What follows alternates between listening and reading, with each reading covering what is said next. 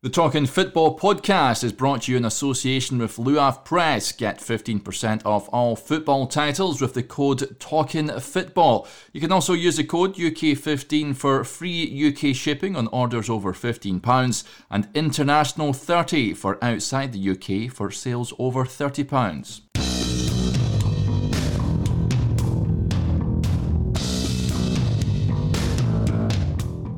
Hello everyone and welcome to episode 57 of the Talking Football podcast with me, Derek Clark. Every week we try and bring you a top class interview with some of the biggest names involved in the game. This week I had the pleasure of chatting to one of the finest broadcasters in the business, a man I've had the delight of getting to know while covering Leicester City. It is of course TalkSport's Jeff Peters. It was great to get Jeff on as he looks back over an eventful career from his early beginnings at BBC Leicester, where he was made sports editor at the tender age of 21.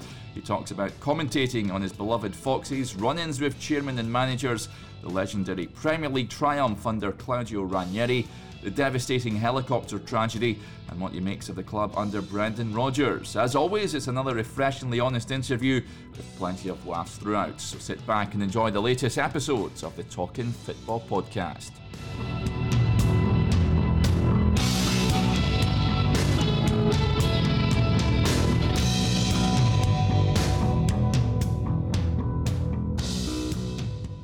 Hello everyone and welcome to another edition of the Talking Football podcast. I'm delighted to say we're joined this week by broadcasting royalty, TalkSport's own Jeff Peters. Jeff, thanks very much for coming on. I hear the sound of a barrel being scraped somewhere in the far distance. Great to see you, Derek. Yeah, likewise, Jeff. Of course, we're just talking off there with regards to the lockdown and what have you. I guess it's good getting the football back for guys like us, but how's it been for yourself? I know you do a bit of DJing in your spare time as well. Yeah, it's been a strange old time, but the way I look at it is it's been a strange old time for everybody, hasn't it? So you just got to kind of just batten down the hatches and crack on with it. I do miss being out there DJing and I love my music. At least the football is back, so we've got something to focus on. So there is some work on that, but again, I always look at it as there's loads of people who are worse off than me. So it's just about staying healthy during these difficult times and keeping mentally strong and trying to have a schedule in your life. And I've been trying to learn Spanish and every day I've done 107 days worth, but it's, I know what things are called, but putting them in sentences and understanding when people speak is very difficult. But I think you've got to, in difficult times like this, you've got to do something with your mind. Mentally, it is difficult for a lot of people. So you just have to crack on. It is what it is. Everybody's in the same boat, and in a few months' time, hopefully, everything will look a hell of a lot brighter. Yeah, absolutely. Let's look back at the career then, Jeff. What was it for you that you decided to pursue a career in old journalism? Did you feel that the dream to be a footballer wasn't going to happen and you decided you wanted to get into reporting on the game? What do you think? What do you mean that I'm never going to be a footballer? There's still, I'm 47, there's still time, surely, for this to happen. No, I think I realised fairly early on that being an athlete of some sort wasn't going to work for me. I played football at school, played cricket at school, I was captain of the school cricket team, played for some local teams, but I wasn't, like most lads of that generation, I spent all my time playing football or cricket, just sport, being out the house. There was no computer games, anything like that. Loved playing sport, but I was really fascinated from a young age listening to the radio. You'd hear like a crackly broadcast on Radio 2 of Liverpool away at some team in Finland and Liverpool winning 9-0 or whatever it was. And I was just fascinated by listening to guys on the radio. And it pretty much was all I kind of wanted to do, that and being a DJ. And I was DJing from the age of sort of 14, really. I think I did my first sort of solo gig in a time when it wasn't considered to be cool. It was just something that I wanted to do because I loved music. And my first match report I did when I was 10. I was a proper little geek, proper little anorak. I was in the school team and I said to the teacher, you write a match report of every game we play. Can I have a go at writing it? And he said, amazingly, yes.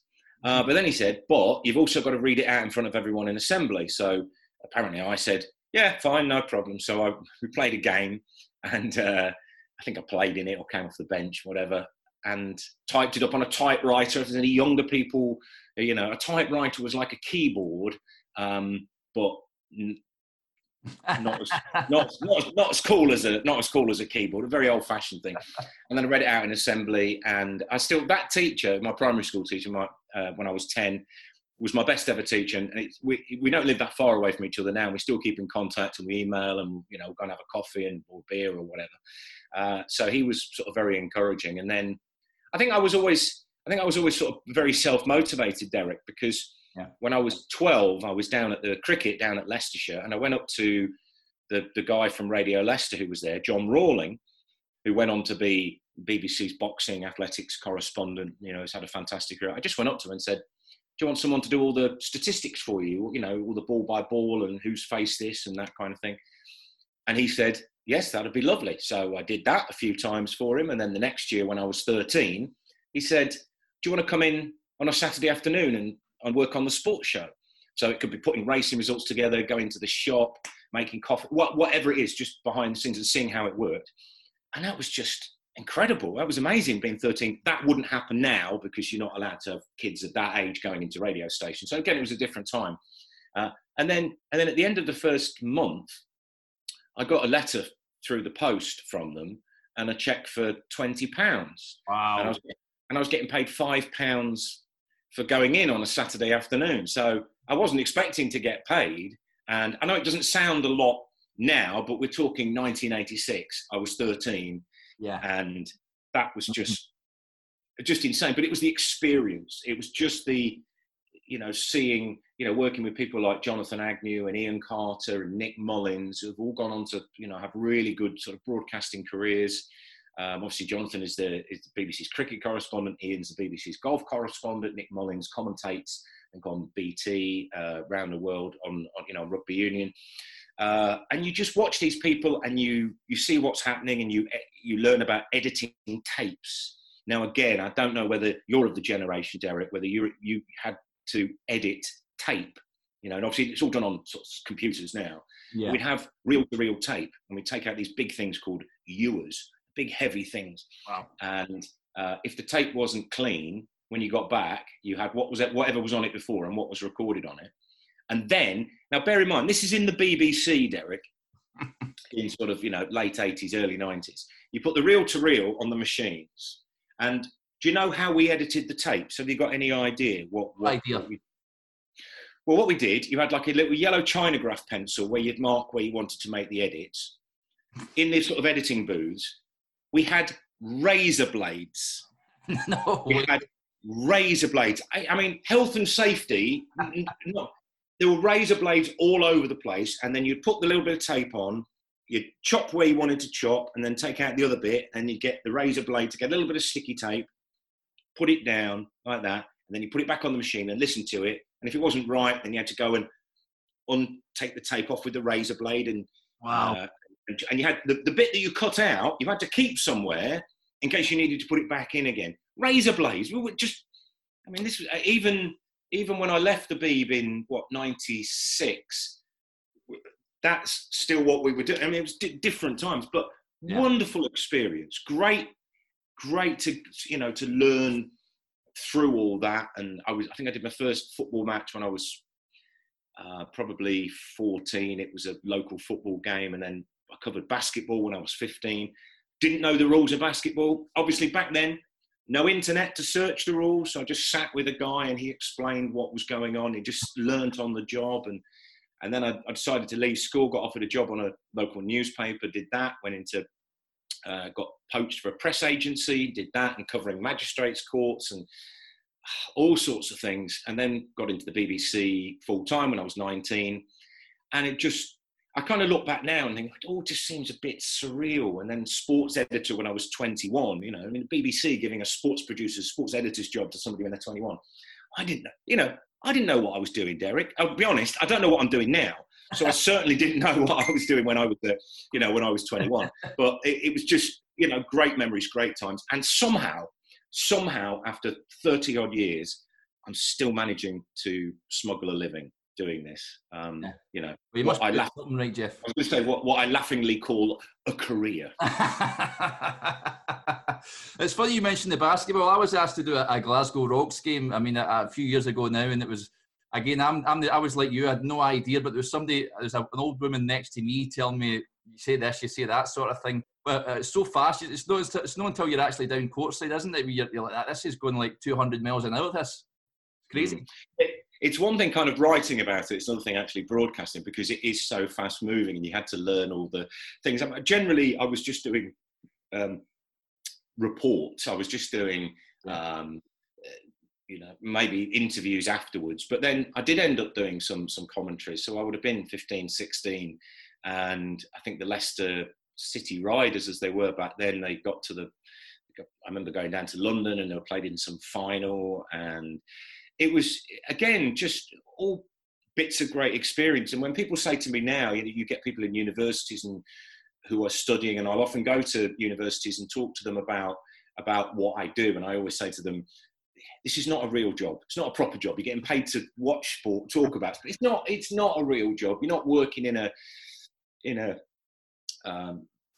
factory in Indonesia for £1 an hour. You're not stacking shelves. You're getting paid to watch. Not there's anything wrong with those jobs, but you're getting paid to watch football and talk about football. So don't, keep it sort of steady. But I say to them, look, just go and do whatever experience you can.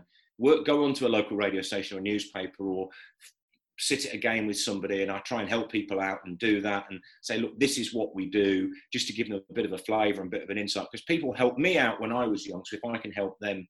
But doing all those things, even magistrates court reporting, wasn't something that I particularly wanted to get into. And when I first started doing it, I sort of had this routine of how I would just write my 8 paragraphs of somebody had been bound over to keep the peace for having a drunken fight or whatever it was. And then the more I did it, the more I could write stories that were a bit more colourful. I remember I had a front page in the Leicester Mercury. You didn't get a byline because I was an agency reporter, but great experience, and you learn so much about the law, and I just think you've got to do so many different things to get that experience. Yes, I wanted to do sport, but it was good doing all that. And certainly now, I mean, people say, well, do you want to go into newspapers, or do you want to go into websites, or do you want to go into radio, or do you want to go into TV? I think now you've just got to multitask. You've just got to be able to try and do as much of those different things. You see the newspaper journalists, they all do videos, don't they, after games for the social media channels. It's changed so much, and you have to adapt with it. Simple as that. You've got to try and adapt, or it is difficult times for a lot of people in a lot of walks of life, but particularly in written and broadcasting, etc. So you just have to try and have as many strings to your bow as possible. And fortunately, I'm still winging it after all this time. In terms of the football commentary, can you remember the first game that you did? And I mean, were you nervous going into that? I'm pretty sure it was September 1993, and it was Middlesbrough against Leicester, and myself and Neville Folger, we went up to commentate. Neville was the main Leicester reporter. But back then, we didn't do that many commentaries. Now, like local radio now, and for many years, they all do local radio, BBC stations do commentary on the local teams. But back then, commentaries weren't that sort of popular. They weren't really as in vogue as they became. And it was expensive to do it as well. This was before we had what we know as ISDN. You had to book lines, BT lines through Birmingham, and sometimes you would share commentaries with the other radio station. We had a time when it was Bristol City against Leicester City, and the Radio Bristol commentator would refer to them as City, whereas Leicester fans who would be listening on Radio Leicester would be thinking, well, hang on, City are going forward here, you've got a chance, don't.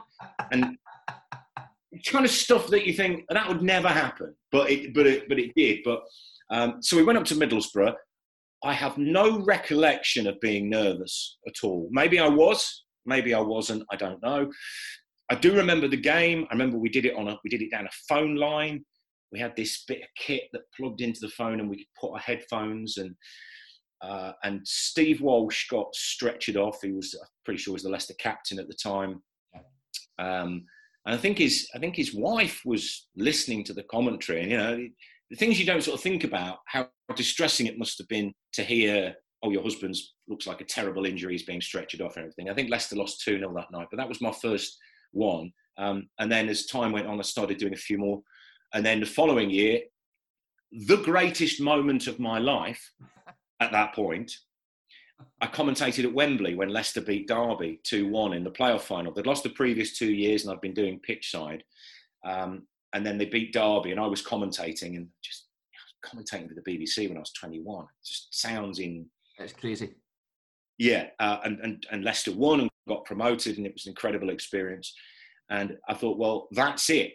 That's my career highlight. Nothing is ever going to be... It's going to come close to that as an experience. Yeah. And certainly as a Leicester fan. And then 2015, 2016 came along, and Premier League, and just thank you for smiling down on us that season. Talking about that playoff final, like you say, going to the old Wembley. First of all, I mean, the old Wembley, what's your memories of that, Jeff? And being a fan, like you said, they're reporting on that, I guess you'd be jumping up and down in the press box. Yeah, I mean, the first 2 years, Dalglish side, 93 Swindon, and lost to a debatable penalty on both of them. And it was great sort of being at Wembley. It's such an iconic venue, and Leicester had never won at Wembley. 4 FA Cup finals they'd lost, and then obviously the 2 playoff finals. So in that third one, you were thinking, is it going to be third time lucky? It's Leicester's 7th trip to Wembley. Is it going to be 7th heaven? And obviously it turned out that it was. I listen back to my commentary now, and I wasn't screaming and yelling. I've never really been a real screamer yell. I think I'm relatively measured when I'm doing commentaries, which some people like, and some people prefer the outright. It kind of depends on the moment of the game. So like the Aguero moment, you go absolutely batshit crazy at that, because that is just such a key moment. If it's an FA Cup third round tie against a non-league team, and Leicester score a 5th minute goal, then you don't go batshit crazy, because you sort of pick your moment. So Leicester had been 1-0 down, they equalised, and then I think it was about 4 minutes to go, Leicester got the winner. So I was commentating on that. So when I listened back to that, I didn't go that mad, because I had a job to do.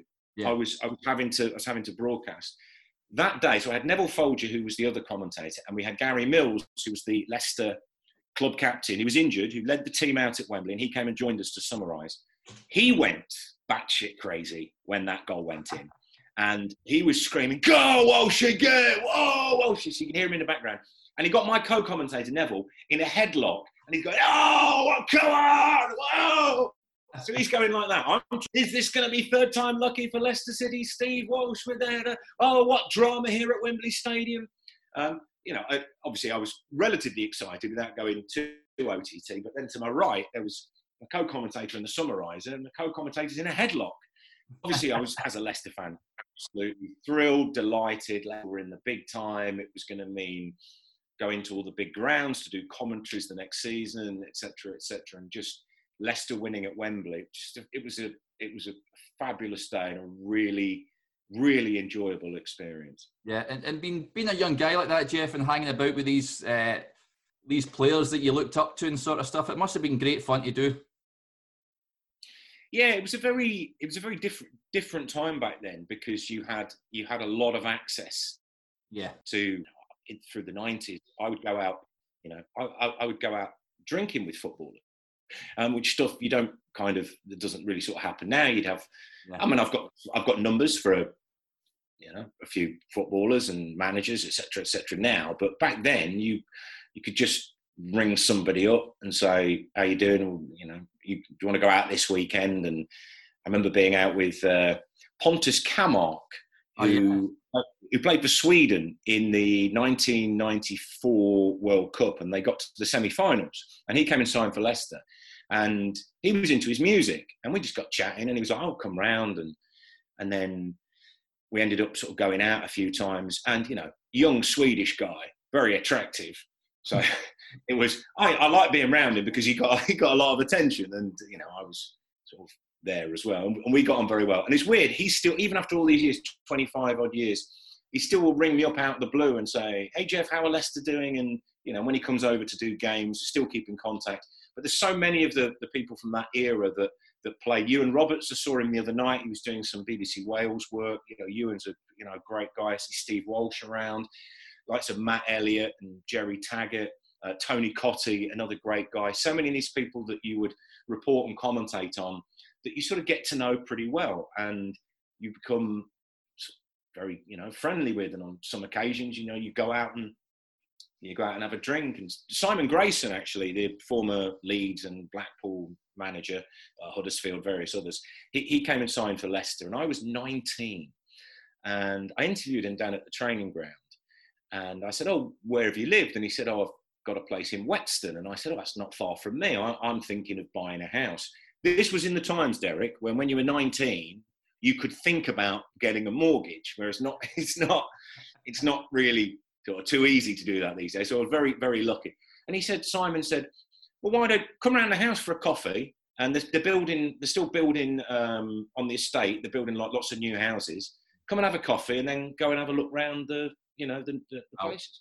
So yeah, so I was like, yeah, okay, and didn't think anything of it, because it was just like, come round. So I went round, had a coffee, looked at this house, went round and looked at some houses, ended up buying one on the same road, about 5 doors down, and so we would see each other a lot out and about. And he actually came to my 21st birthday party. Wow. Which was, again, there was a local football where Leicester play their under 23 games now. There was near where we live, so we had it in there, and he came along to that. And you just had this access to footballers, and I'll be honest, I think I wanted to be mates with footballers. I wanted to be pals with them, because I thought that's cool, being friends with footballers. Yeah. Now I see it slightly differently. I want a bit more distance from a professional point of view. And they're just people, right? They're just, you know, it's blessing that I know people in football, managers and players and referees and that kind of thing. And occasionally I'll message them, or I'll speak to them after a game. But I try not to get too pally with people, because I like to give a bit of a professional distance. But yeah, great times, and we're so lucky doing what we're doing, going to football, getting paid to watch football, and working with some of these absolute greats. Emile Heskey, absolute diamond of a bloke, and I commentated on his first ever game when he was 17 down at QPR for Leicester. And then in 2016, when we went to Los Angeles, I commentated the club. I was working for the club, and he was my summariser in Los Angeles as Leicester played Paris Saint-Germain in a pre-season friendly. And I'm working with Emile Heskey, you know. Yeah, and it's just, I kind of pinch myself. There's so many things that have happened. I just pinch myself. I've just been so lucky. I don't know what I did so right in a previous life that someone went, you will have all these nice things happen. It's not all been a bed of roses. There have been ups and there have been downs along the way, but just, yeah. And I'm still grateful now for doing it, because it's great fun. Yeah.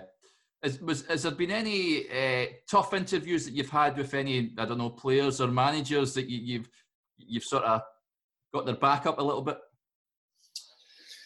There's one that stands out from the mid-90s. I went to interview the Leicester chairman at the time, Martin George, and it was pre-season, and they'd not been spending money, and the fans sort of kind of wanted to know what the club was doing. And I, at that time, I was of the mindset that I'm BBC, I have to get the story, I have to do this, and, you know, sort of your Jeremy Paxman kind of hard-hitting kind of thing. Whereas as you get older, I think you kind of learn there's more than one way to skin a cat. You learn how to ask questions without coming across as extremely difficult. Listen, politics is very different, where you have to hold them to account and basically nail them to a wall and say, why are you doing this, why are you doing that? With football, it's slightly different because you have to have a relationship with these people, but you also have to ask the difficult questions. So you have to learn a way of doing it. Now, back then, I didn't have the experience. I was 22. I just went, I wanted to know, and why are you not doing this? Why, So we did this. So I was asking him these questions, and about halfway through, he just got up and walked out. I was like, so I said, and the chairman has just walked out of the office. And in my head, I'm thinking, this is gold. Yeah. This is absolute gold. And the press officer came in and said, okay, right, we've got a couple of choices here. You can either start the interview again, or we can just leave it. And I said, well, I've already been asked a load of questions. We don't need to go over that again. He said, well, you either start again or you leave. Now, I would have said, okay, we'll start again, but then I will ask the same questions or similar questions. But I went, all right, I'll leave with what I've got, because I thought I've got a bit of, him walking out sounds great. Yeah. So from the 10 minutes, 15 minutes from getting from the stadium back to the radio station, and I get to my desk, and there's a note on my desk saying, from the station manager, please come and see me ASAP. So I went upstairs, and he said, oh, so what happened in this interview then? So the club had obviously contacted him, and he said, we can't use the interview. And I said, well, why not? He said, well, it's not a complete interview. It's not finished. So you can't use it. I said, well, I wasn't the one that ended it. He was the one that walked out. That was his choice. Yes, but the club gave you an opportunity to do it all again. And I was fuming. I was raging, because I thought, well, this is good radio. He's got the hump that I've been asking difficult questions, and he's just decided to piss off out of the room, Yeah. So, I mean, now I understand that the radio station, their view was, we have to have a relationship with the club, so we have to manage it. Is it worth dying on a hill over this? And obviously the boss decided that it wasn't worth having a big fallout, because they might have stopped us having access or doing commentaries, etc., etc. Yeah. So he took that view. So I kind of understand that. But with the BBC, they've had incidents where there have been, the players won't talk to this, or the manager won't talk to that, and they've gone, no, we stick by our guy. There's always a balance to be struck, but I always remember that one, that he walked out. I thought, maybe I've just been asking the best questions that have really knocked him. But what I should have done was be a bit more clever in how I asked the questions. And I think now, and we talk about this, Derek, when we're at games, how you sort of think, how am I going to talk about this subject, but without coming across as, overly difficult? There's always a balance to be struck, that you want to ask the questions, but you don't want to come across as sort of too abrasive, because clubs can just turn around and say, well, we're not giving you this, we're not giving you that. And you have to work with clubs. We had an incident. There was, I won't name names, but I did a brilliant interview with, and I wasn't brilliant. I just asked average questions, but it was a top name Premier League footballer who was being linked with playing for England, and his manager didn't want too much of that kind of talk, because he wanted to concentrate on the club itself. And so the club went, look, okay, we'll do a deal with you. You can put out, I don't want that 2 questions that you did with him on England, I don't want that going out on all the social media, because it would just inflame it, and then the manager will be on my case and blah, blah, blah. But you can put the interview out and the story out at 12:30 when the game kicks off. But I don't want a big, I mean, he didn't say anything, mega outrageous. He said, love to play for England. It's always been a dream. It's all about how well I play for the club, etc., etc. So instead, we didn't want to really annoy the club. I mean, we could have just turned around and went, we've done the interview, we've got it, we can run it, and we can put it on socials and this, that, and the other. But sometimes you go, what are we going to gain from it versus what are we going to lose from it? And the compromise was we can run it, but in the hour building up to the game, but not in the 2 days before where it's going to make all kind of, headlines. So you learn so much as you go along. I mean, Derek, I'm sure you, from when you started out to where you are now, you have that, it's a different, you just learn how to do things better. Yeah, absolutely. I wanted to speak a little bit about Martin O'Neill's reign at Leicester, Jeff, because of course you wrote a book about his time there. What did you make at Leicester back then? Of course, it was a great time for the club, wasn't it? Martin O'Neill did a fantastic job at Leicester. He came in December 95. I was still the local radio guy, so I was interviewing him on a regular basis. They had a really poor run until the March, and there was a game against Sheffield United where they lost 2-0. I was actually covering a cricket tour in South Africa at the time, so I actually missed this game. But there were protests after the game. The fans were telling Martin to F off, and it was just carnage. It was just carnage, and it had not been a great start. And then suddenly after that, Martin was getting all sorts of letters. In the days when people wrote letters to managers telling him where he was going wrong and how much he disliked him, and people were coming on the phone-ins. But then it just clicked through that sort of early April, May period, and Leicester managed to get into the playoffs. And they eventually won the playoff final. Steve Claridge, one of his signings, he signed Neil Lennon as well. Muzzy is it? They all came in during that period towards the end of that season, and they all made a massive difference. And Claridge scored the winning goal at Wembley against Crystal Palace, the one where he said, I shinned it in the top corner it was in the last minute of extra time. Had Leicester not got promoted, I think Martin probably would have been sacked. I think the board would have gone for something else.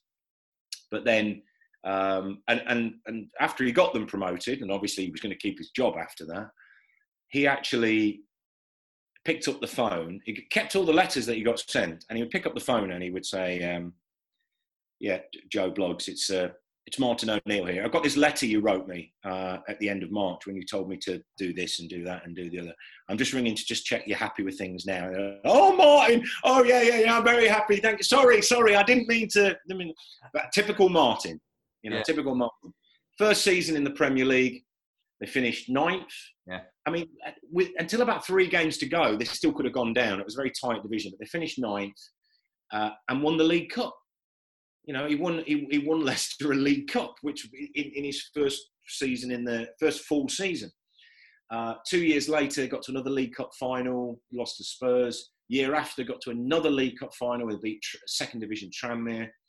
So when he left, he got 3 League Cup finals, 2 League Cup wins, and 4 top 10 Premier League finishes. They finished 9th, 10th, 10th, and 8th.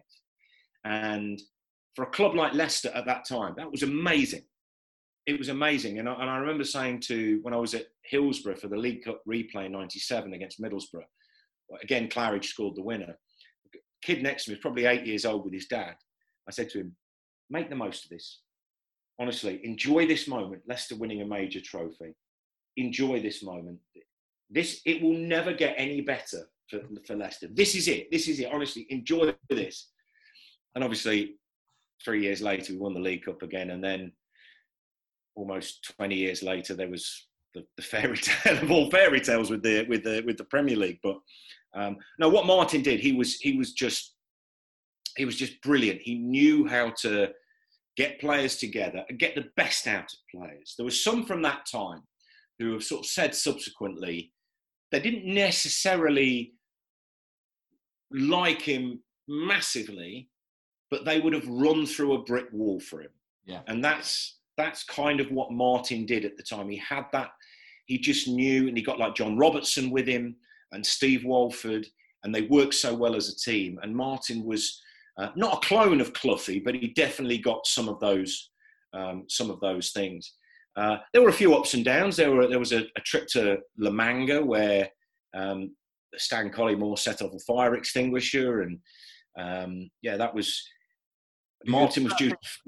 Yeah, so Martin was due to fly out, and anyway, it all gone off, and they'd all got drunk and what have you. Anyway, and then Ian Marshall tells the story how he got John Robertson's phone, and he said, "Let me ring Martin." Anyway, he leaves a voicemail on Martin's phone saying, "Hello, Gaffer. Look forward to seeing you out here. We're all having a good time. See you." Blah blah blah. Anyway, it all fire extinguishers, a whole mess. Anyway, the club got sent home the next day, so they all got sent home in disgrace. And they had a meeting at one of the hotels, and they're all sitting there in a conference suite with all the chairs in lines. They're all sitting there with their heads down.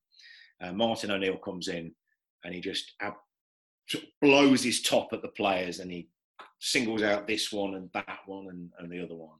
And he sits to Ian Marshall, and he points at him and says, "Marshy, you are not good enough as a footballer to be able to ever ring me. Do not ever ring me again and leave me a message." Words to that. He was entertaining. He could be difficult at times, but on the field, you look what he did. He was just fantastic. We didn't always get on well, I have to say. Yeah. Because I left in the summer of '96 to go and work abroad. I went to Ibiza and then went to Egypt to DJ. And I thought I'd like to write a book about his first 2 years in charge. So I thought I'll have a go at doing that. I went down to see him, and he said he didn't fancy doing an interview at that moment in time. And I thought, okay, fair enough. But I thought I'd still go and do it anyway. So I wrote a book saying his first 2 years at Leicester were brilliant. He is great. The club need to hold on to him. He's clearly a bit of a genius. Yeah. He's wonderful. So it was a very positive, because that first 2 years were great. The club weren't very happy. Martin wasn't very happy. I think the club were going to do their own book. So Martin, in his column, in his programme column, he basically slagged me off, saying, "Oh, you may have seen that a book has been written about me." He didn't put by a former BBC journalist. He put by a holiday rep who was written, because I'd gone to Ibiza to be a holiday rep when I left the BBC. So he described me as a former holiday rep rather than former BBC. But he was having a pop, and I couldn't sell the book in the club shop. So I think they were going to do their own, and I think it so that annoyed them, and Martin was irate with it. And so anyway, so he slagged me off in his column, which was quite entitled to do. But the book was it spoke so warmly and wonderfully about him. It wasn't a hatchet job or anything. It was just really positive. But Martin could be a bit like that. And then, over the years, 2-3 years later, when I got back into radio, our paths would cross, and I was thinking, oh shit, what's he going to say? And I was like, just want to, sorry if I caused you any problems in '98 with that book. It wasn't my intention or whatever. And he was just kind of, Martin, listen, okay, well, it's okay, Jeff, it's okay, it's gone. It's enough. The chapter's closed, it's gone. Okay.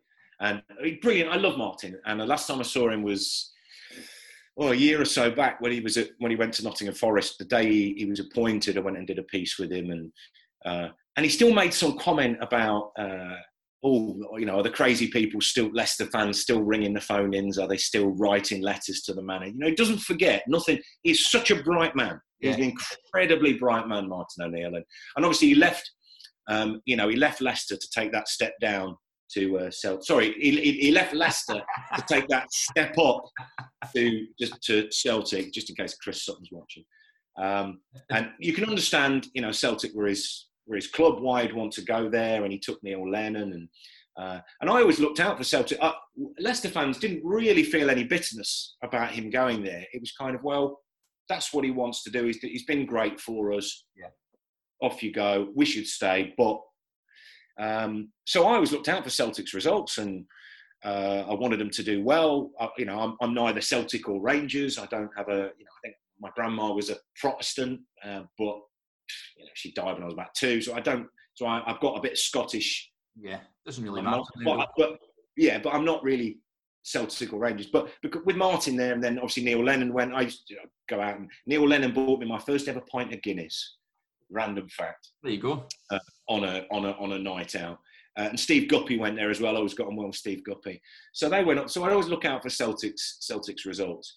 And then obviously we've had it's gone the other way recently with obviously Brendan Rodgers coming to Leicester and the Celtic fans losing their absolute minds about that. Yeah. Why would he want to swap immortality for mediocrity? I know. Listen, football fans think that their club is the biggest and best club in the world, and anyone who leaves them is some kind of traitor or this, that, and the other. And it's I think Brendan was quite hurt by some of the criticism that he got, and he got some stick from his own family as well. Celtic fans. Yeah. But while Celtic might be a massive, massive football club in terms of its support, in football terms, managing in the Premier League is huge as well. Yeah. So, you can understand why Martin went from Leicester to Celtic then, and you can understand why Brendan went from Celtic to Leicester now. But Martin was great value, and I always enjoy his punditry on the telly or the radio. And if I bump into him, I always enjoy talking to him. And I'll be honest, I'm still scared of him. I was scared of him back then. I'm still a bit scared of him now. But I mean, he is a lovely guy. Yeah, it was a golden time, of course, for Leicester, but no one could envisage when Claudio Ranieri racked up at Leicester that things would propel onto some sort of crazy stardom and win the league. Of course, when he turned up at Leicester, Jeff, what were you thinking when you seen him there?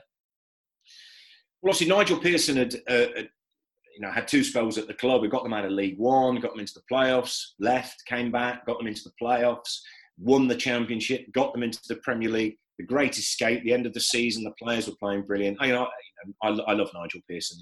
He's a lot of people don't get to see the side that some of us guys see as media. And obviously he'd gone. It was like, okay, well, who are we going to replace him with? And Claudio Ranieri came in.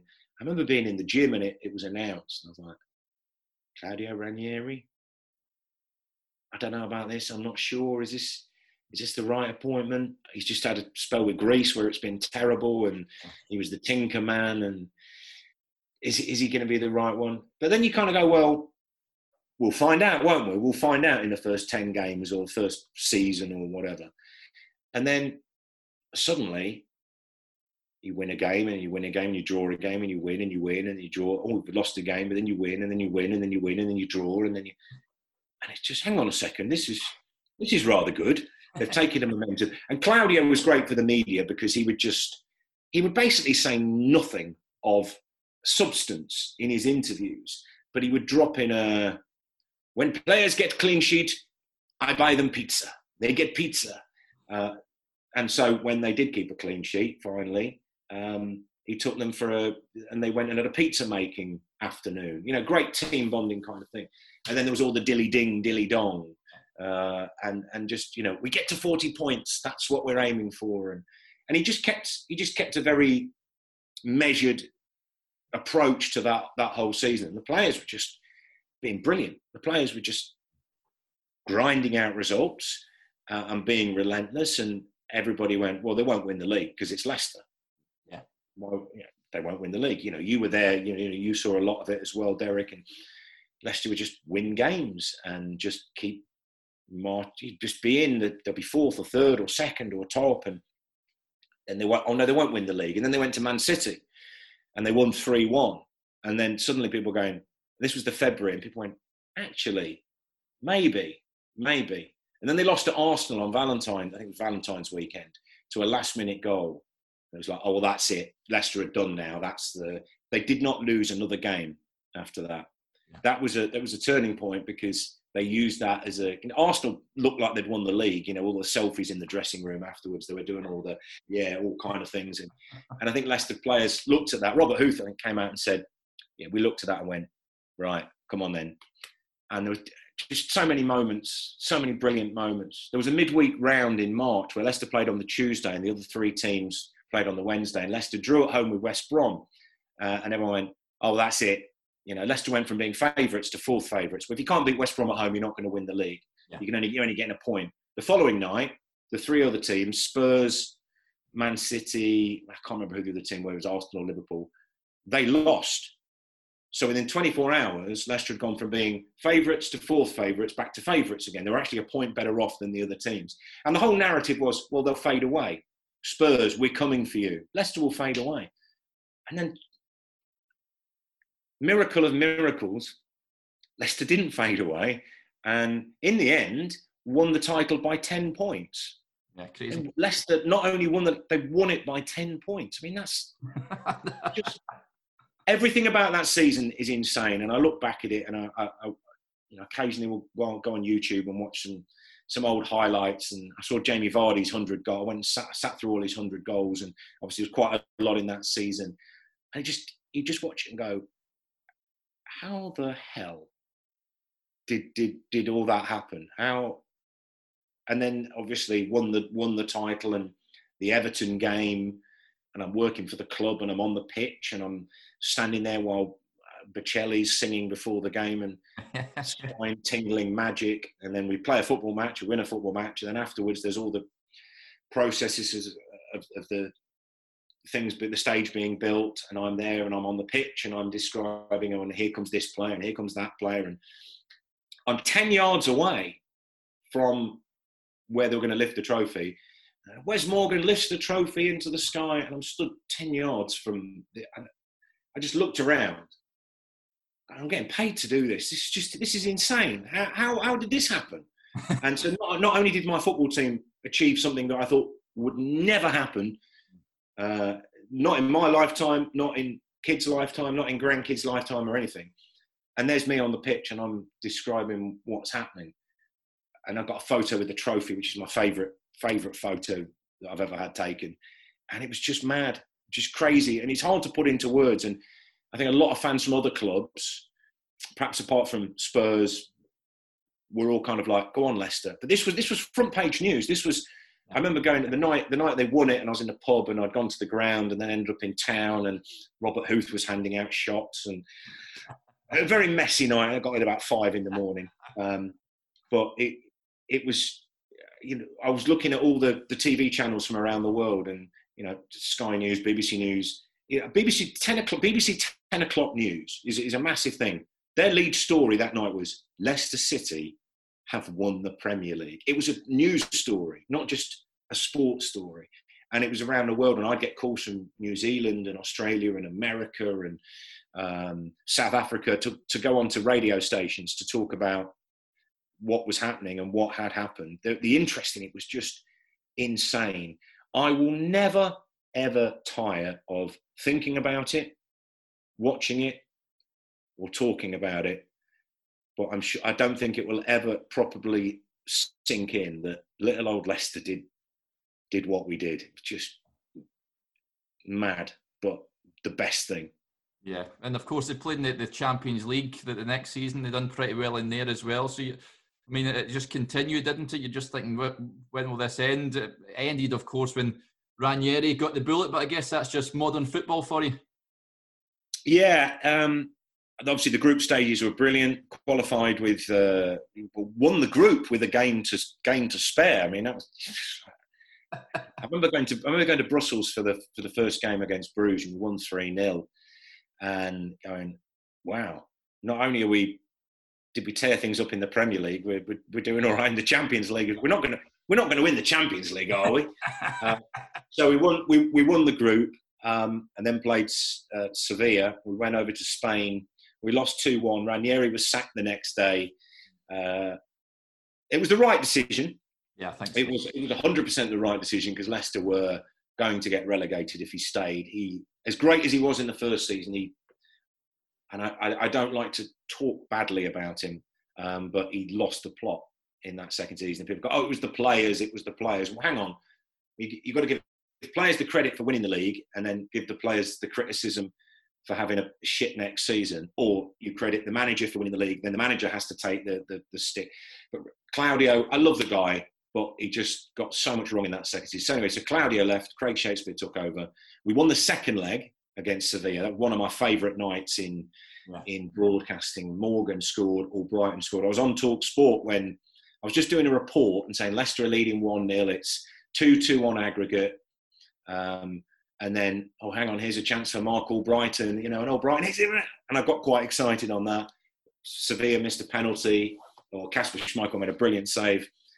Anyway, and Leicester managed to win through and get, oh, hang on, we're in the quarterfinals of the Champions League. Obviously, we ended up getting knocked out by Atletico Madrid, but we gave it a real go. And again, just never in my wildest dreams did I think Leicester would ever be in a Champions League position. Maybe we'd finish 6th or 7th one year at best, and maybe if 2 or 3 of the top teams were all banned from European competition, then we might have a chance of getting in the Champions League, but kind of Europa League at best, that's what we might get. But yes, quarterfinal. And I remember people saying, oh yeah, but the coefficient, the English team's coefficient is going to take a real battering with Leicester in it. And as it turned out, Leicester were the team that went the furthest that season. Leicester were the only British team to make the Champions League quarterfinals. Again, another great ride. So many brilliant nights at the King Power Stadium, and obviously I went to Bruges and Copenhagen, Seville and Madrid. I only missed Porto, which was the last group game, which Ranieri put out. He basically put out the second team, and we lost 5-0. But it didn't really matter.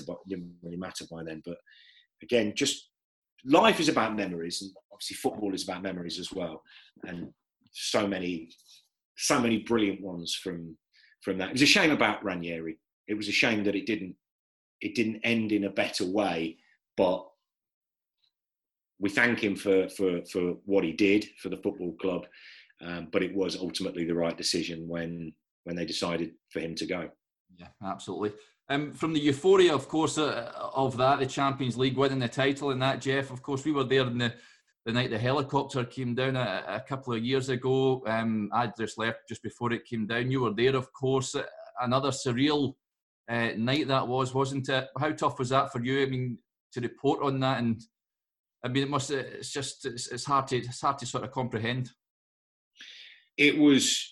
I'm just getting goosebumps now, thinking. I get goosebumps for a good reason, get goosebumps for a bad reason when it comes to when you talk about winning the Premier League, you talk about the Champions League, and then what happened that night, just an awful tragedy where the times that we'd been at games, Derek, and you'd see the helicopter take off after a match, and it was just kind of standard. And I'd been doing all my post-match interviews, and I was just hanging around waiting for the traffic to clear, and I'd just gone to leave, and I got a text message saying, helicopters crashed. No, it didn't seem real. And so I went back into the press room, and there were people were sort of like furtively looking at each other. Anyway, so we went out, and then we went around the side of the stadium, and we could see a fire in the distance. It's not a helicopter crash. It can't be. It can't be that. It didn't compute with me. It was just, maybe it was one of the outside broadcast TV trucks that had caught fire, or it could have been anything. But so then we went back in to the press room, and we're all trying to make sense of it. And then you're having to broadcast as well. So I was having to do stuff on TalkSport and TalkSport 2 that evening, and trying to do it in a professional way. And I was at times, I was just sitting there and tears coming down, because you couldn't make sense of it, but it was just a really horrible thing. And you thought, well, we knew that the vice chairman and the director of football weren't on it, but we were pretty certain that the chairman was on it. And there's also there's that feeling that a crash like that, nobody's going to survive it, or it's going to take more than a 5,000 to 1 miracle for somebody to survive that. So you kind of knew what the end game was going to be, and then you're having to report on it and try and be as professional as possible. And it was just a horrible, dark time. I struggled through periods of that. The 2 weeks after, getting through it was very hard. Trying to be a broadcaster, but being a fan as well, and having been there that night, and then suddenly you start thinking, what if the helicopter had crashed in the main stand? Then all the players were in there, all the press were, I might have died. And you start thinking, what if? Which you can't do. Yeah. But to deal with it was, it was just the worst thing. And then you go to the stadium the next day and everyone's laying flowers and people are just coming up to you, who either you know or you don't know, and they might say, that was a nice tribute you did, or they might say how you people just come up and ask me how I was feeling because they knew I was a fan. So you're trying to be professional, but you're a Leicester fan, and it was a very difficult balance to strike. And I kind of look back on most of it now, and it's just a real blur. And we had the game away at Cardiff, the first game back, and I remember driving down there, and I felt I was in quite a dark spot, I think, at that point. Anyway, so the game, Leicester went and won the game, and then they had the first home game against Burnley, sort of 2 weeks after the crash, and that was just. Were you there that day for that? It was there, yeah. Again, it was just surreal being there, wasn't it? It just didn't feel real. Yeah, and it was Remembrance Weekend as well, which is always very poignant, and Leicester have always done that very well. And then the videos on the big screen before the game, it was powerful and emotional, and I've got other stuff going on in my life at the time, and I just remember that night after the game, I went round to my mum's and I just sat on the sofa and I just sobbed my heart out in front of her, and just so many things that just kind of taken their toll on me. The next day, I was going on holiday. I'd already booked it. I booked it sort of well in advance, and I've never needed a holiday. Yeah. I've never needed a holiday as much as I needed that, just to get out. Went to Mexico, just stop thinking. Try and stop thinking about, because for 2 weeks my head was just filled with seeing the flames and everything that had happened, and just sitting on the beach and trying to clear my mind of all the horrible stuff. And try and just have some normality. So I didn't read any of the news. I was very limited with what I looked on my phone with social media, because I didn't want to, read anything about it. I just wanted to try and get away. And it was just brilliant to do that and clear my mind and get away, because it was, I mean, one day I'll sit down and I will let it all out. I will write, and I've just given you a very short version of it, but it was a very difficult thing to process. I wasn't close friends with him or anything. I'd met him a couple of times. He wouldn't have known me from Adam Vichai. But the whole thing I found very difficult, and it's not easy for us blokes to talk about going through difficult things like that. It's not always easy, but for Vichai and his family and the family and friends of the others, they're the ones who are the important one in all this. Vichai was a great man who did so much great work for the city, and his son hopefully is going to carry on all that work. And I think I said at the time, after Leicester won the league, you had all the fans arriving at the stadium to celebrate. And then after the helicopter crash, all the fans arriving at the stadium to pay their respects. They'd gone from the highest high to the lowest low in the space of 2 years. And not the on-field fairy tale had a happy ending, but the overall story didn't.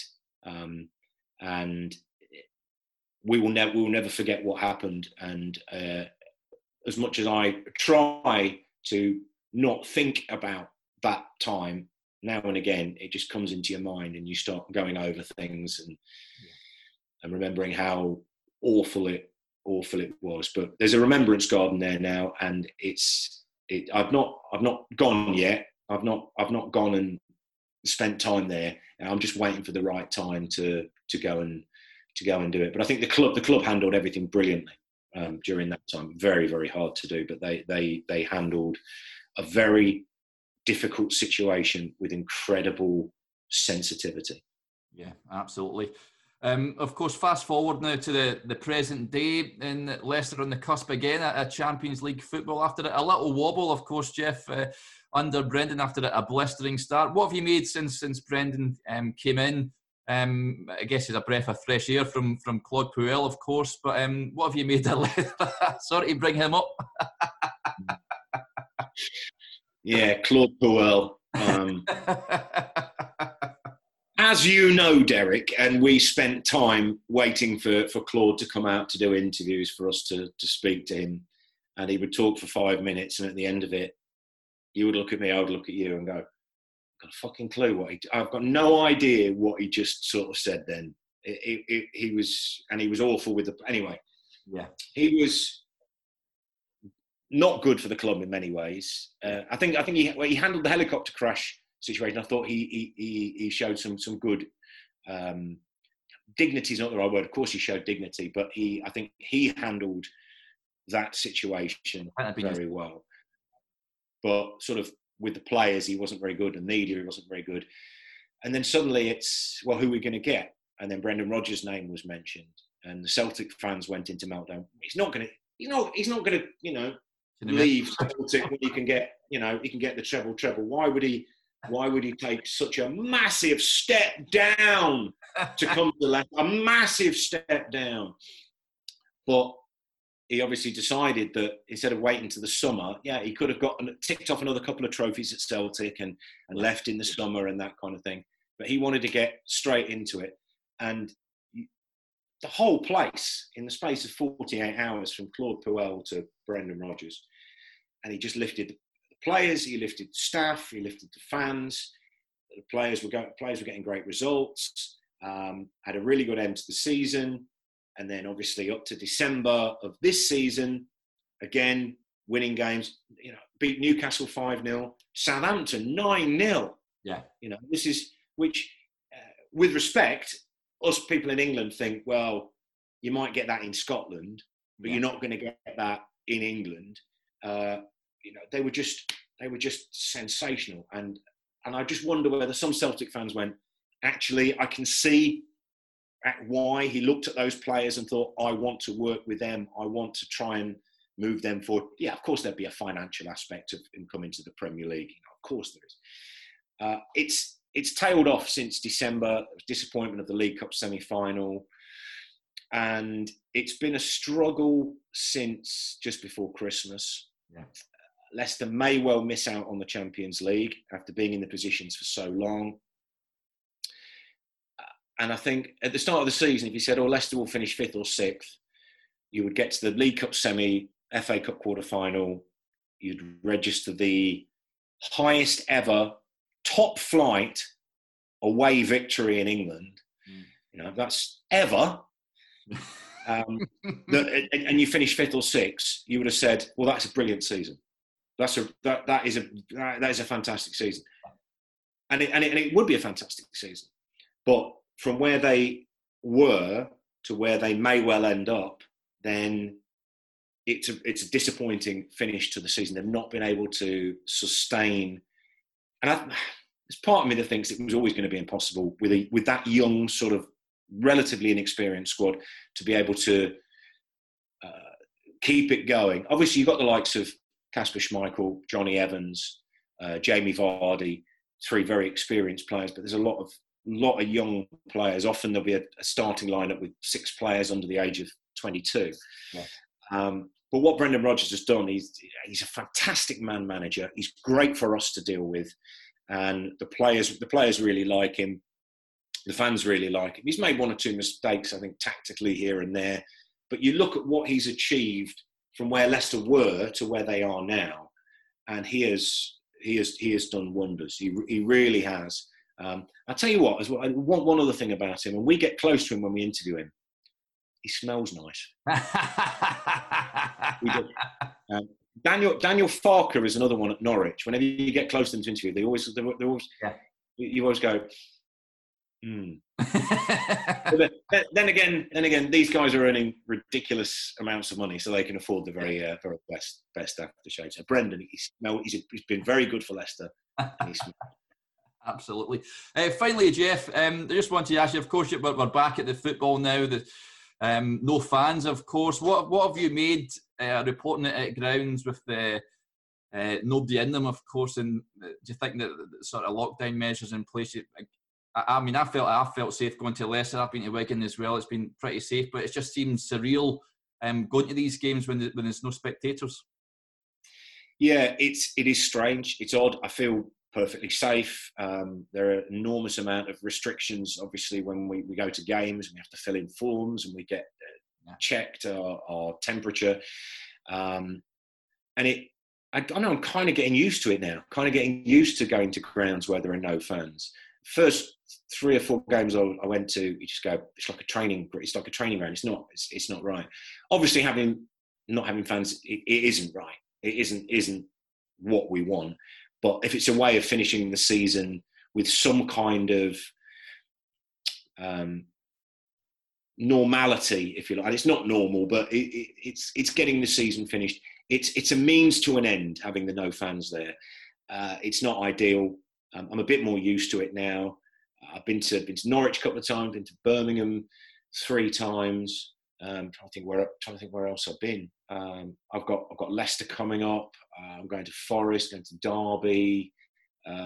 Everyone's organising. I think everyone's organised it really well. It's been very impressively done. But it's not the same with that. You've got to have fans in there for the proper experience. But if it had been the choice of finishing the season points per game, as they did in other leagues, then actually as a Leicester fan, it probably would have been better for me. We might have finished third in the table. But I'd rather see the season end with proper matches. Yeah. It means not having fans, so be it. In the short term, we'll get fans back in next season at some point. We'll get back to hopefully, what we call normal with supporters in there. So it's not ideal, but the clubs have been brilliant. They've handled it really well. I mean, you look how few positive tests there have been for coronavirus in the Premier League and in the Championship, and beneath have been very, very few. So they're obviously doing something right, and it's getting through this season, getting the season finished, and hopefully next season, if not the start of next season, then at some point early-ish in the piece, then we will be able to have supporters back in. Even if it's at first it's staggered and there's only a certain amount of fans in, they add so much to the experience having fans there. So we can just sort of hope and pray that the country's is able to move forward and we can progress as much as we can from sort of COVID-19. It's always going to be there. It's going to be there for a long time, but it's about how we manage to live with it. But getting fans back in the stadium would be terrific, Derek. Even if it's just some at the start, and we do it gradually, because football without fans is longer term is not something that we ever really want to think about. Yeah, absolutely. That'll do us there, Jeff. It's been an absolute pleasure having you on. So yeah, thank you very much for coming on the podcast. Absolute pleasure, Derek. And if I have waffled on too much, then all I can do is apologise today. Derek invited me on. I said to him, I said to Derek, why do you want me on? I'm just going to just waffle and talk about Leicester and talk about myself. No one's going to be interested. But Derek insisted, so here I am. So if you've enjoyed it, listening to it, great. And if you haven't enjoyed it, then just don't send me any aggravation on social media. Just kind of go, yeah, he's pish. But pleasure, Derek.